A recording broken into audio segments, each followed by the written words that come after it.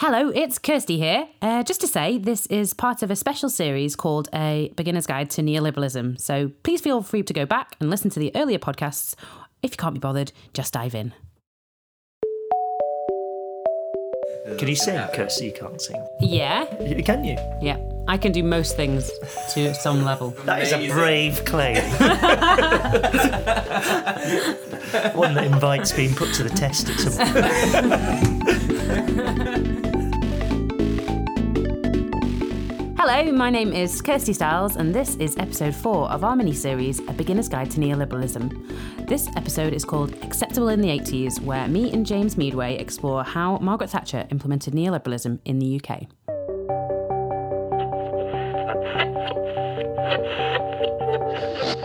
I can't bear Britain in decline. I just can't. We who either defeated or rescued half Europe, who kept half Europe free, when otherwise it would be in chains. And somehow people began to look to the state for their standard of living, to the state to solve their problems rather than solving them themselves. Put your savings in the bank and they'll nationalise it. Put your savings in your socks and they'd nationalise socks. You turn if you want to. The ladies not for turning. So, James, in the last episode, we talked about how neoliberal ideas swept the world and came to influence the policies of many countries and international institutions. This time, we're going to focus on the influence of neoliberalism on the UK. But first off, can you just remind us again when neoliberal ideas made their way into politics here?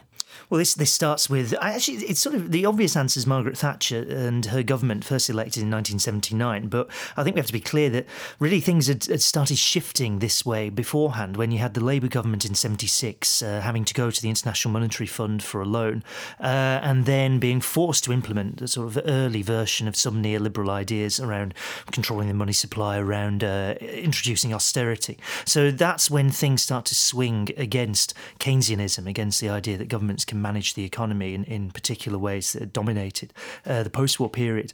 But that's when things start to switch. And Thatcher's elected in 79 with lots of promises to reform how the country runs. And then really when she's in power and she wins successive elections, becomes increasingly radical in terms of her policy agenda and creates and is part of creating what we now come to know and love as neoliberalism, this sort of idea or sets of ideas about how governments should really avoid running the economy if at all possible, that free markets should be allowed to determine how society operates, that corporations are best placed to know both their interests and the interests of wider society. So these sets of ideas, this new rules of the game, emerges from the late 70s, early 80s onwards. OK, so our rough definition, those rules of the game around neoliberalism that we've already talked about are, individual choice, free enterprise and a limited role for government, as you've already alluded to, except for, of course, in promoting markets. So if Thatcher was a neoliberal, how did she actually go about promoting individual choice?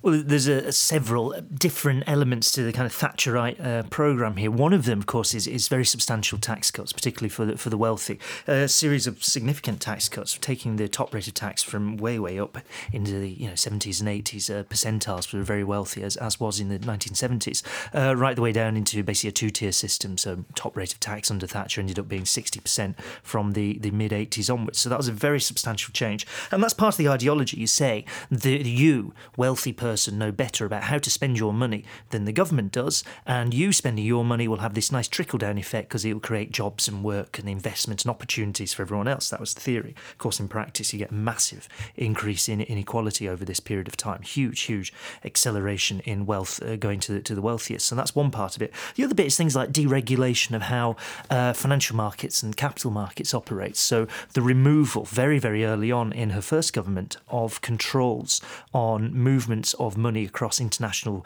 borders. So getting rid of taxes, getting rid of controls and again, particularly wealthy people and corporations being able to move their money around. That's how she starts to promote the idea of individual choice and free enterprise and all the rest of it. OK, James, so you mentioned free enterprise there. Can you give us a little bit more of an explanation about this thing that they like to call the Big Bang? Okay, I sort of touched on this. This is the what happens in 1986 with the process of tearing up a lot of the established rules and customs about how the City of London, the financial centre, operates, and making it much easier for corporations and financial companies to trade with each other, and to also at the same time introduce electronic trading, which is a huge boost for financial markets. It means you can very, very rapidly make trades and transfer money around the world and do all the things that are very familiar today in terms of how financial markets operate. So that's a very big shift that takes place in 1986. And that helps pave the way, of course, for the crash of 2008. This is a long process of an expansion of financial markets on the basis of this kind of deregulation, or re-regulation, if you like, that takes place over 20, 30 years and gets us eventually to the crash of 2008. Okay, and what about the limited role of government in this whole story? Yeah, of course. I mean, this is the other bit that's striking for Thatcher. This is the increasing privatisation. She starts off with a fairly limited programme of privatisation, just a few bits and pieces that are going to be sold off by government. By her second term of office, this becomes a huge programme of selling off, the utilities, so water, gas, electricity. Later on, when you get to Major, you see the railways being privatised. Great chunks of public investment made over a long period of time simply sold off to the private sector with a big fanfare. It's all supposed to be popular capitalism. Everybody's going to own a share in these enterprises rather than, having the government own them and run them for the public benefit. They'll be run for private profit and therefore be, in theory, much more efficient and much better at providing a service. So privatisation is a huge part of a programme, or becomes a huge part of a programme. What was their campaign? Was it the you can have some of that, Sid? Or something? Yeah, that's it. Don't Tell Sid was the one for the gas sale, which is, from top of my head, 1986, where the government breaks up British Gas and sells off chunks of it.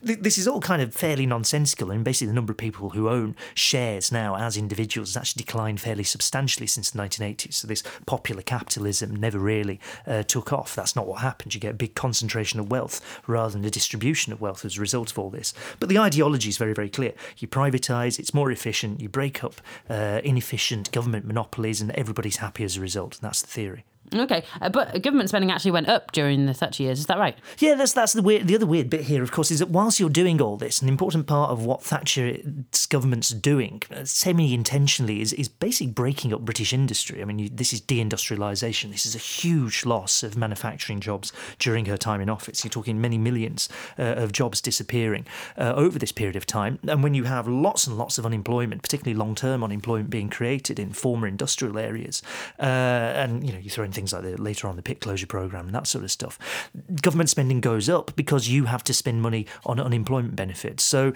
this whole business that Thatcher's going to shrink the size of the state relative to the economy doesn't quite happen, because she's spending a fortune on basically unemployment benefits for all those people that are being pushed out of work as a result of her economic policies. That all sounds a bit counterintuitive. Anyway, so you've mentioned some of the deindustrialisation, the loss of jobs.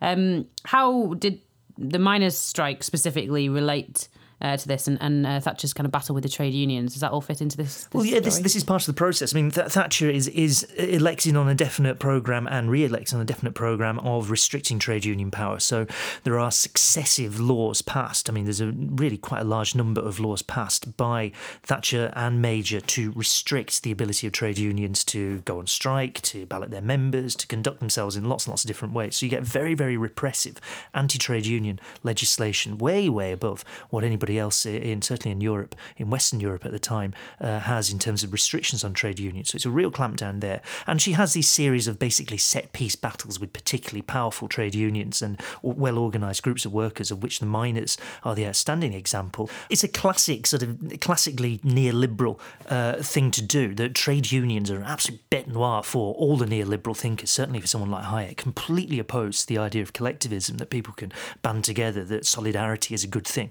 Absolutely and ruthlessly opposed to that. Hayek urges the Thatcher government on, and Thatcher herself on, in her battle with the trade unions, precisely because his vision of society and the neoliberal vision of society in general is, well, as Thatcher said, it doesn't really exist. There's only individuals, and any form of collective action or collective solidarity, of social solidarity, has to be broken up so the free market can operate properly. Okay, sounds like we've got Margaret Thatcher to thank for our lovely, lonely London lives.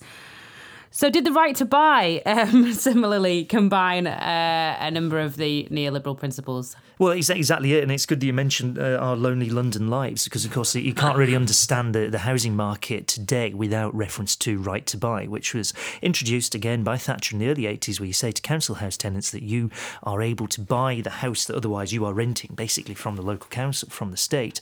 You're able to buy this at a reduced rate. This will make you a homeowner, and this will turn you, probably over time, it should turn you into a bit of a conservative. It's almost a sort of social engineering thing that's going on here. It doesn't quite work like that. But it's a huge transfer of public resources into private hands.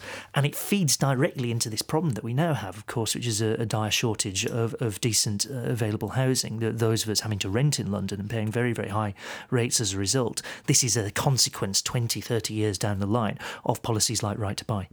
I think you'll find, James, that actually the mould and the mice are a quirk of the house, and it's actually a selling point. Oh, yes, of course.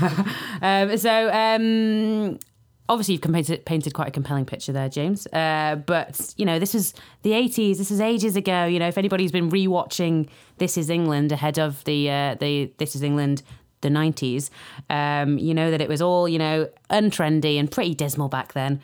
Has this really had any lasting effect? Well, it's a huge and shocking impact on society in terms of what is acceptable in polite political circles, that everybody has to be a bit neoliberal, that your default setting for how mainstream politics operates is basically free markets are always right and government intervention's always bad. And you can see this rhetoric absolutely everywhere. Thatcher herself, of course, says that her greatest single achievement is Tony Blair, is New Labour, that you then get the Labour Party, which had otherwise been opposed to the kind of neoliberal settlement that emerges, switches into saying, well, we're going to have to accept this. This is just how the world works. And we are now going to ourselves be neoliberal. And this is not just Labour Party here. The parties of the left and centre-left, right the way across Europe, going into America with the Democrats, start to behave and act in a neoliberal way as well. They just accept the settlement. They think the world has changed. There's no going back to the 70s. Those battles are now lost and we have to operate in a different way. So it's a huge impact on society here, I'd say. Okay, James, well, thank you very much for another really interesting instalment in our series. We'll be speaking about this again very soon. Thank you. Thank you.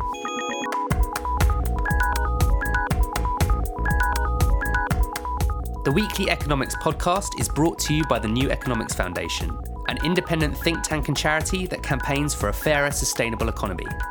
Find out more and get involved at neweconomics.org. We'll be back at the same time next week.